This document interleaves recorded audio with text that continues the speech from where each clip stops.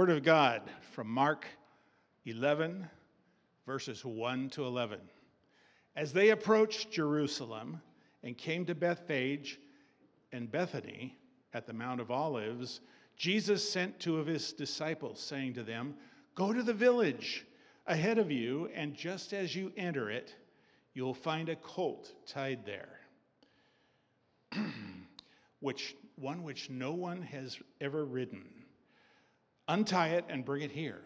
If anyone asks you, 'Why are you doing this?' say, 'The Lord needs it, and will send it back shortly.'"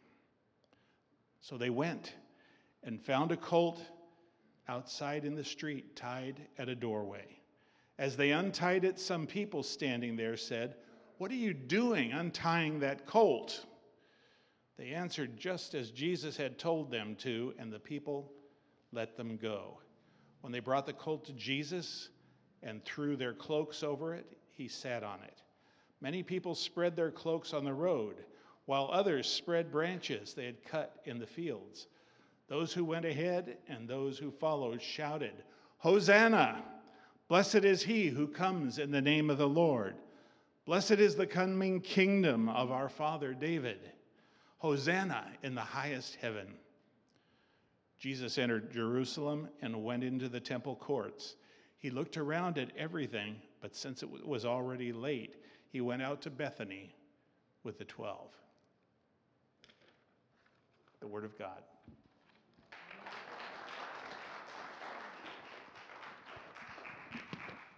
Thank you so much, Art.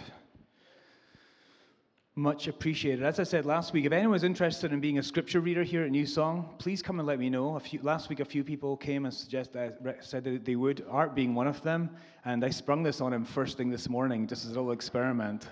No time to prepare, right? Thank you so much, Art. Appreciate it. But let me know if you're interested in doing this. You know, we really believe that this what we do on Sunday mornings should more and more be a participatory community event. And we're going to try and find more ways to do that we can be involved in this, not just me or Melody doing these things while the rest of us sit and just, consume these things. It's meant to be a body life thing. By the way, my name is Grant, for those of you who don't know me, and I have had the joy and privilege of being a new pastor at New Song with you wonderful people for almost 4 years now. Wow. And we're gratefully gathering on Sundays. We're also, the message and communion are also online. So if you're listening to this at home sometime after this morning, maybe pause the audio right now and go and get yourself a little bit of grape juice and a little bit of bread, and you can join us in communion while you listen, because we're going to keep that as part of the audio. So welcome to Palm Sunday 2022, everyone. We decided to skip part of 2022 and just get straight to Easter. Well, it's not really, is it? That's actually going to be on April 10th this year. But what we read by Art was typically the story that we hear on Palm Sunday. For those of us who've been in church for a long time, heard a lot of messages, then you probably have a lot of understanding about what that story means. This is Mark's gospel, and we just read that if you've heard sermons preached, it's, Jesus comes in Jerusalem on a donkey, and you've probably heard so many messages about that, and shouted Hosanna, and maybe even waved palm branches, which you can do down here because you have palm branches up in Washington State where I came from. On my way to church on Palm Sunday, we'd go through this countryside, and my kids and I would gather ferns in buckets and bring the ferns to the church because that's all we had. But I hope this morning, even though you may feel that you're familiar with the story, that you might actually see some things with fresh eyes and fresh ears and fresh hearts to discover and encounter the love of God that is in Christ Jesus for you, for each one of us, how he loves us.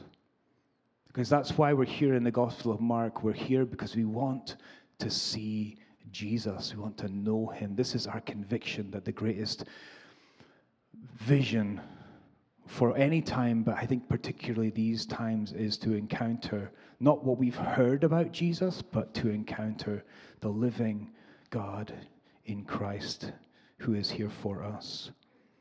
So as we heard in previous weeks, Mark, this gospel that we're looking at, is probably the first gospel written. Within 30, 40, 50 years of Jesus' crucifixion and resurrection, perhaps even earlier, this gospel was written. Matthew and Luke based their gospels in part on this gospel, Mark. This is a very early stories about Jesus. And John, the Gospel of John, is very different to these three other Gospels. It's a very unique and written later and a very unique view on Jesus, which is a wonderful thing. We have these four Gospels which give us such a breadth of understanding from different perspectives about who Jesus is. But this story is in all four of them. All four of the Gospels contain this story of Jesus riding into Jerusalem. And interestingly enough, we just celebrated Jesus' birth at Christmas. That story only occurs in two of the Gospels. This one occurs in all four. So obviously there is something very important for us to hear about and understand, and not just for Palm Sunday, but for every day of our lives lived in relationship with God and with others. So how do we approach a text like this? Maybe to try and understand something that's perhaps fresh, to set aside maybe what we have heard and come to the living God who is speaking to us. Well, asking questions is a good place to start. I don't know if you've ever done any Bible study stuff, but just making a whole list of questions about things that confuse you or interest you or you want to find an answer to might be a good start. So for this passage, there's a couple of things that I want to ask questions about. One is, why does Mark take so long to explain this whole getting of this colt, this donkey, whatever, this young horse? It's very detailed, and it takes up a large chunk of the story. I'd like to know what that's all about. Hopefully I'm not alone, or this is going to be really boring for everybody. Secondly, I'd like to know why such a kind of anticlimax at the ending.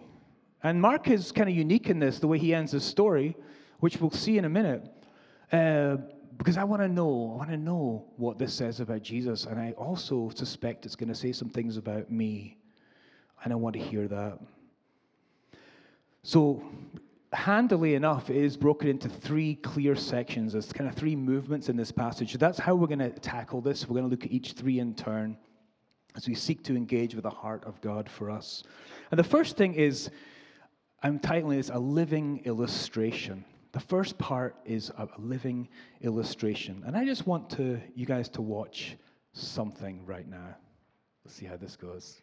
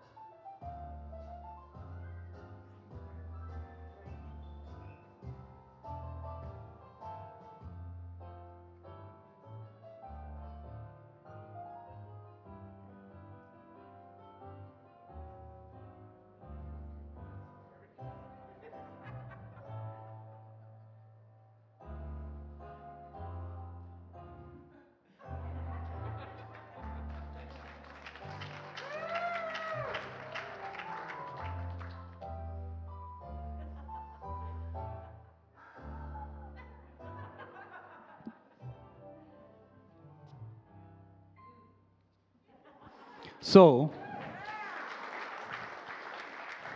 what did that communicate to you? What I did? Storytelling? What else? Okay, Mr. Rogers, right? And I didn't say anything, but I did certain actions that many of you understood. How did it make you feel? Comfortable? What's that? Calm? Oh, at home?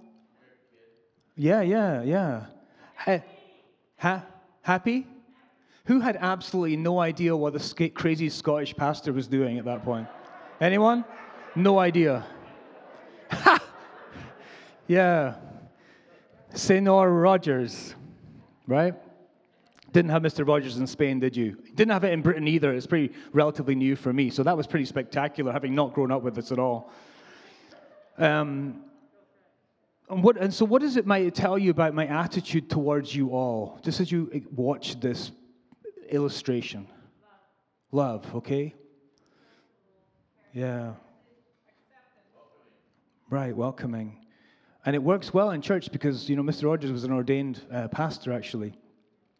So my point is to tell us that in the same way that this created, because of our cultural understanding, it brought meaning, so too in this passage, there are powerful cultural images in what Jesus does that create meaning for the people who saw it, but that might be lost to people outside of that cultural reality.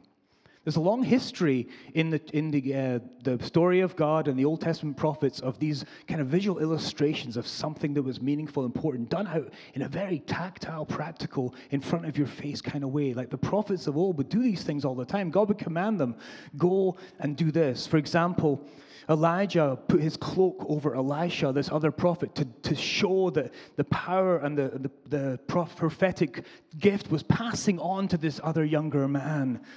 Ezekiel actually ate a scroll, a piece of the word of God, was commanded to eat it. He said it tasted sweet, so maybe it was some kind of rice paper, but he ate it in this visual illustration before then going and proclaiming kind of a powerful and kind of scary word to the people of God. Jesus did these same things throughout his ministry. Jesus at one point healed with spit and mud the eyes of a blind man. He didn't need to do that. He could have just healed, right? But he chose to do something. And there's been a lot of talk about what that means, but it's almost like, the earth of the person, and there's humility, and there's touch, and it's so earthy. And so now Jesus uses this powerful symbolism and this visual illustration to say something to those who would see, hear, and understand.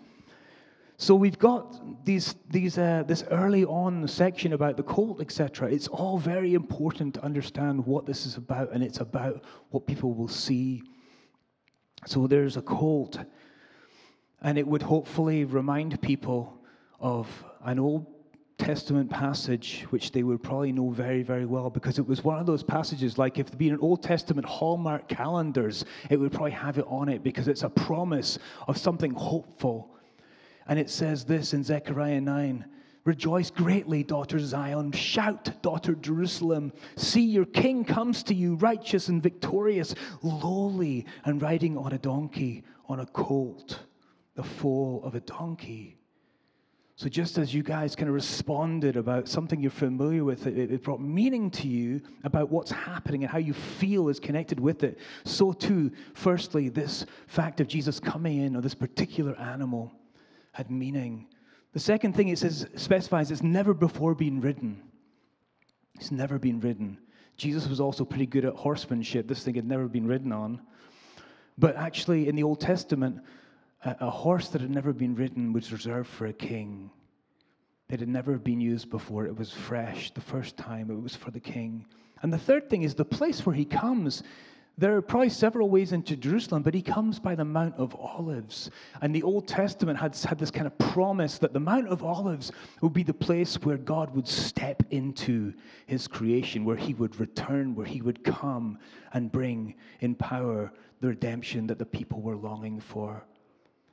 So such attention to detail. There's a lot of this in Mark. Later on, Jesus is going to do the same thing with his disciples. In Mark 14, he's going to get ready for the Passover. He says, he sent 2 disciples, say, "Go into the city, and a man carrying a jar of water will meet you. Follow him. Say to the owner of the house he enters, 'The teacher asks, where's my guest room, where I meet the Passover with my disciples? He will show you a large room upstairs, furnished and ready.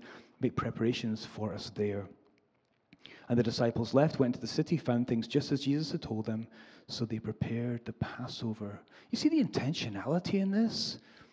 All attention to detail. Jesus is purposely choosing these things and instructing his disciples to create this context that is supposed to bring meaning to the people who see it. Jesus fulfills everything in keeping with who he is, to the detail, to the finest detail. Why is this? Well, the first reason is because he is faithful. Faithfulness pays attention to detail. Details are important. And so he's coming to Jerusalem, and it's his love and his faithfulness that leads him intentionally, step by step, to these acts into the city. Actually, in Luke, one of the other stories of this happening, this event in Luke chapter 9, Luke makes it really clear. It says, as the time approached for him to be taken up to heaven, Jesus resolutely set out for Jerusalem. And in some of the old translations, it says he set his face towards Jerusalem. He was coming, and there's no mistake, there's no random stuff about this. It's very exact and clear what he is doing and what he's trying to show the people. The second thing is it's consistent. It's about his consistency. All that is happening here is in character, it's with the character and the purposes of God, and it has been told and told and told all through the story of these people in the Old Testament, and he is being faithful to those promises that people might see that he is this unique one who was to come. Jesus doesn't miss any detail or task that is necessary for the full glory of God and the accomplishment of his purposes and his plan for our salvation. How can we apply that? Well, I think that's comforting. If Jesus cares that much for righteousness in all things, he demonstrated that in his life, this way of entering fully, intentionally, in detail to carry out the purpose of God, then the same Jesus, the one who's the same yesterday, today, and forever, is also that for us. He's also that for us. He misses no detail. He comes in time for us, and he doesn't miss a thing. And he comes in full reality of who he is to us. But here's the thing. He doesn't always come in the way that we want or the way that we expect, right? He comes in this strong visual illustration of a certain message, and he's the messenger. But really, that's not what the people wanted, right? We've heard that before. What did they want? What kind of person did they want? What kind of Messiah? They wanted a warrior, right? What did they want a warrior to do? Right, and anyone else who had irked them, right? A conquering warrior. Is that? A knight in shining armor. Yeah. Sir Lancelot.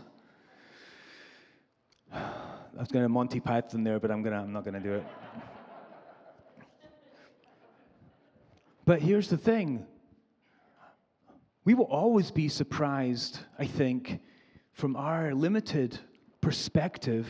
You know, God is perfect in the ways that he acts and enters in and comes and saves, but we are so limited often by how we see it because of what we want. And these people were no different.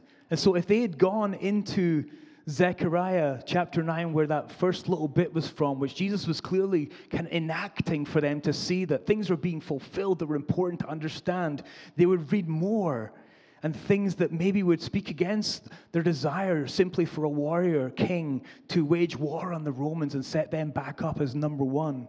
Zechariah 9, rejoice greatly, daughter Zion. Shout, daughter Jerusalem. See, your king comes to you, righteous and victorious, lowly, and riding on a donkey.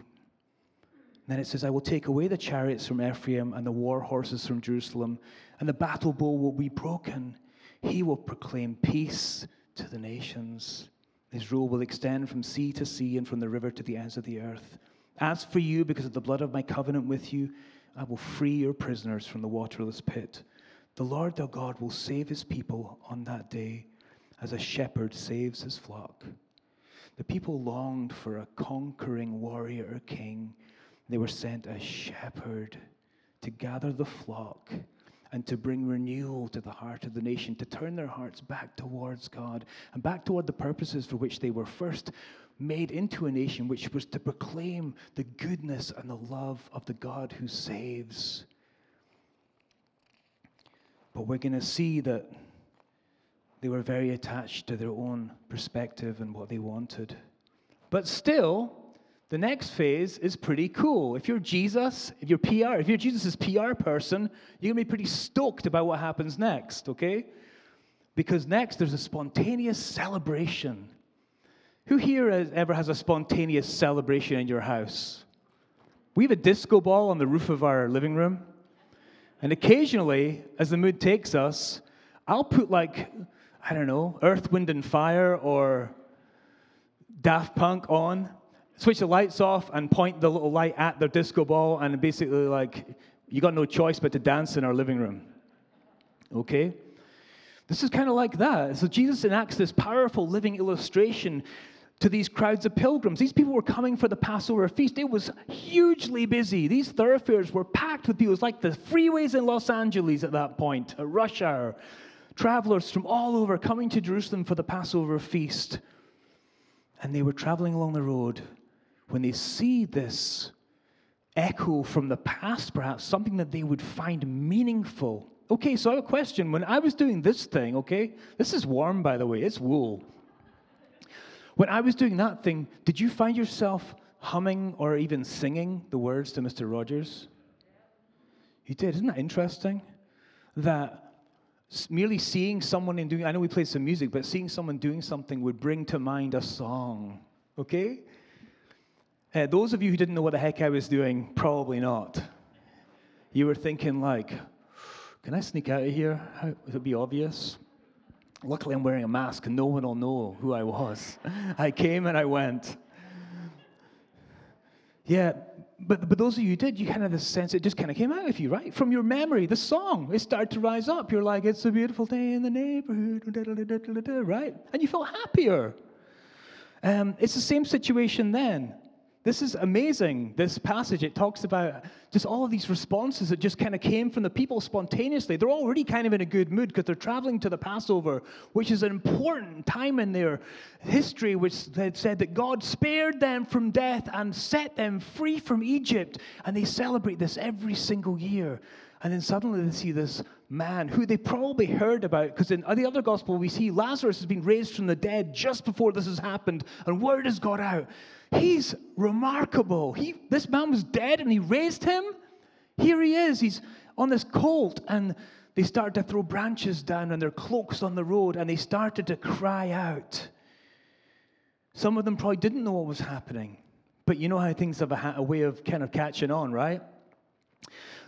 Last week we talked about Bartimaeus, and he had this blind man. He shouted out, "Have mercy on me, son of David," when he didn't see, but he heard that Jesus was coming down the road. So what was solitary, that man, now becomes widespread, and people are calling out. Those who went ahead and those who followed shouted, "Hosanna! Blessed is he who comes in the name of the Lord. Blessed is the coming kingdom of our father David. Hosanna in the highest heaven."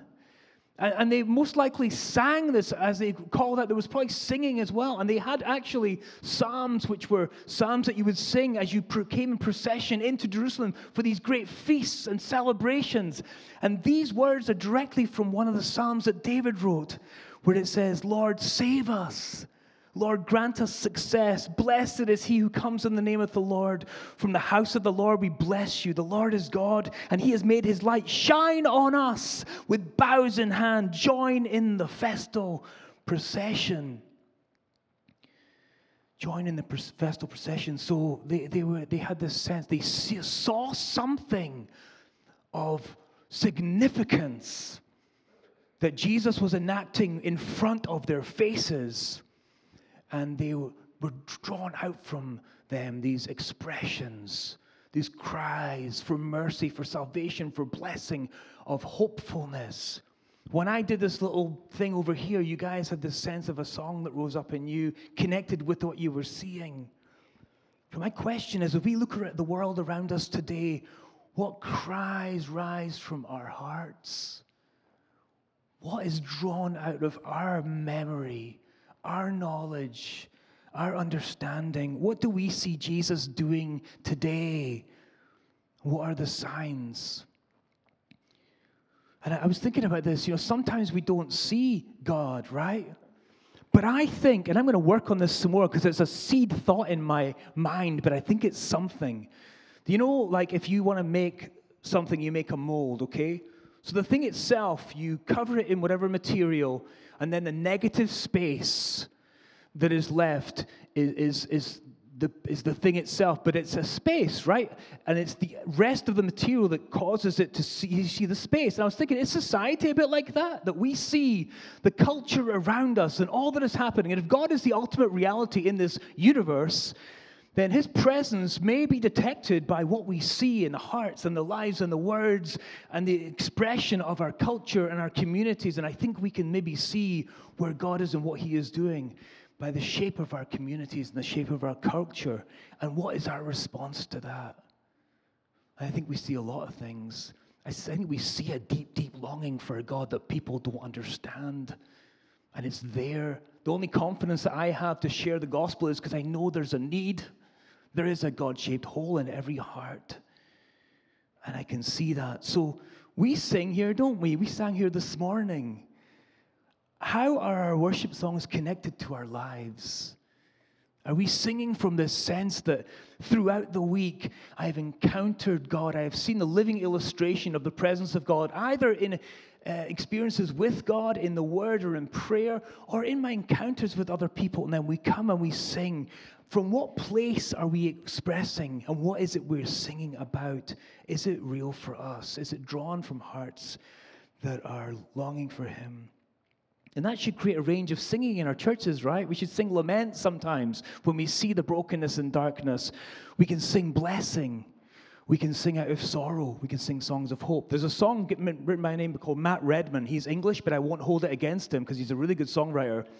But he wrote this song called Seeing You. And this really was a revelation to me as a worship leader back when I was doing that more often. And he writes this: this is a time for seeing and singing. This is a time for breathing you in and breathing out your praise. Our hearts respond to your revelation. All you are showing, all we have seen commands a life of praise. No one can sing of things they have not seen. God, open our eyes towards a greater glimpse. The glory of you. The glory of you. God, open our eyes towards a greater glimpse. Worship starts with seeing you.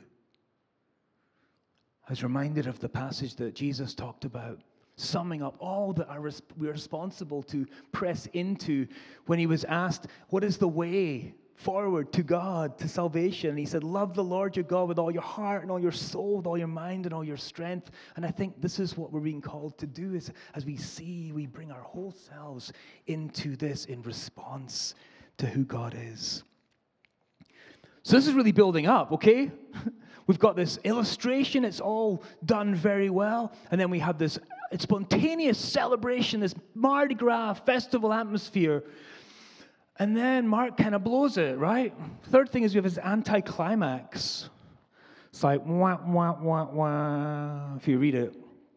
You know, I did a couple of preaching classes, not sure if you can tell or not, when I was in school. And one of the professors said, when you do a sermon, you should start with an earthquake and end with a hurricane, okay? And I don't think Mark took that class, because this story is not very good in the endings department. It's kind of like, it starts as like, woohoo, woohoo, a blimp. Because it says this, it says, Jesus entered Jerusalem, okay, great, next step, went into the temple courts.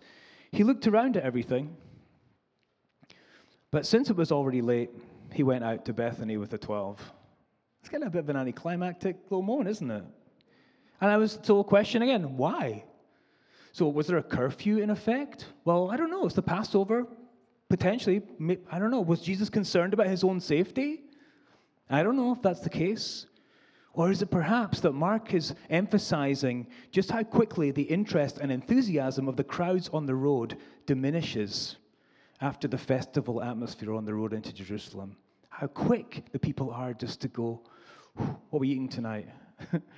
We're done. That was fun. That was great. It says, Jesus entered Jerusalem and went into the temple courts. He looked around at everything, but since it was already late, he went out to Bethany with the 12.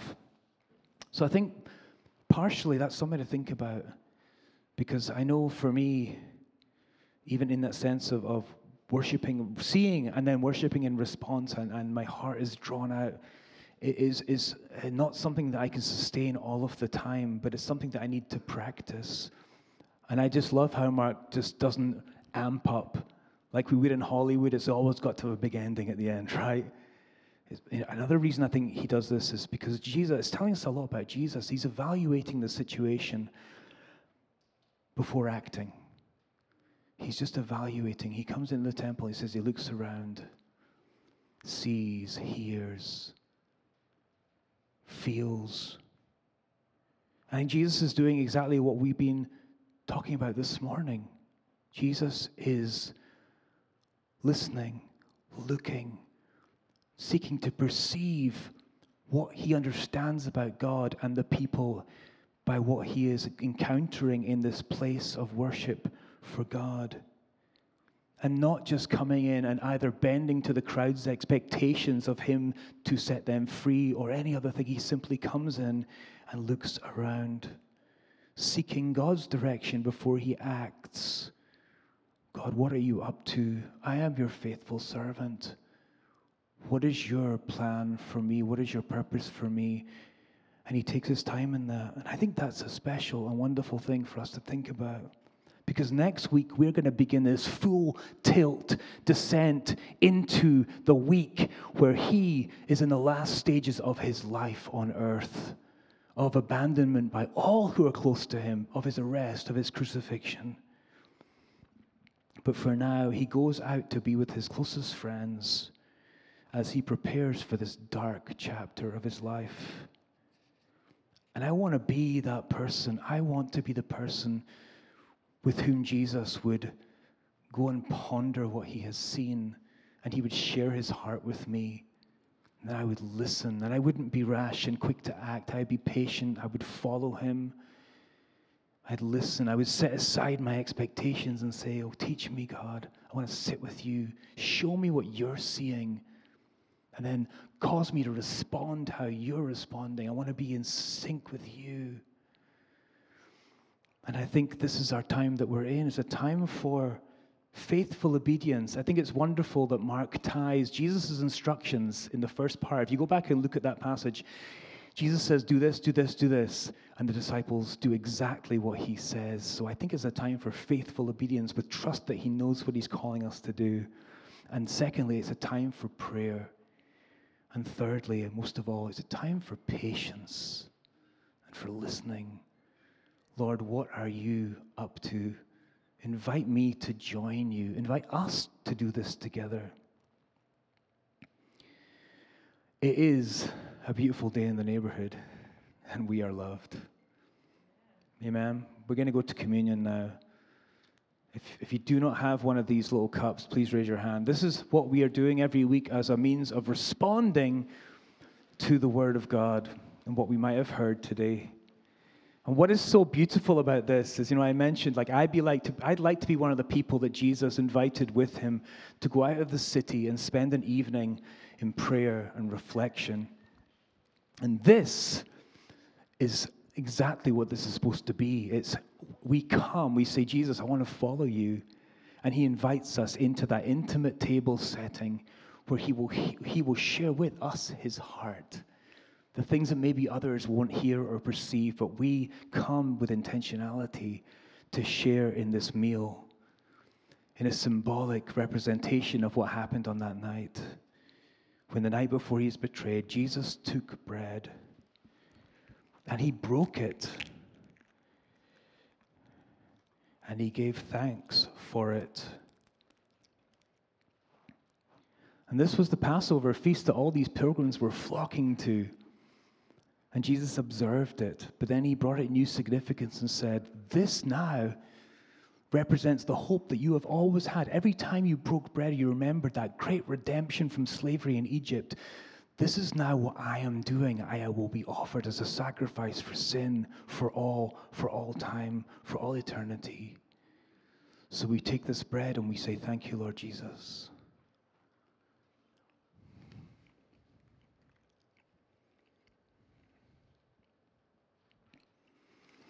And then he took the cup and he commanded them, all of them, Peter who would deny him, Judas who would betray him. Drink from it, all of you. This is the blood of the new covenant for the forgiveness of sin.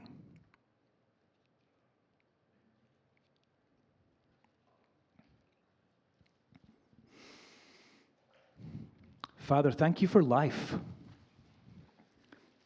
I know, Lord, a lot of what we're experiencing now is really difficult. Some of us are in a post-holiday slump.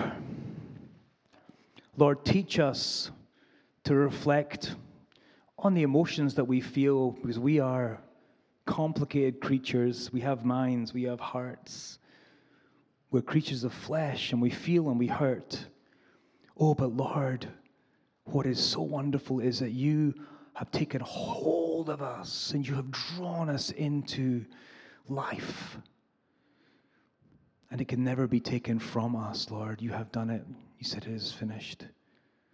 Oh, Lord, build us as your people. Help us to be honest about who we are and where we're at, knowing that your grace is sufficient and there is no condemnation for those who are in Christ Jesus. And let us live lives of boldness and courage and lives of peace. For we thank you. In Jesus' name, amen.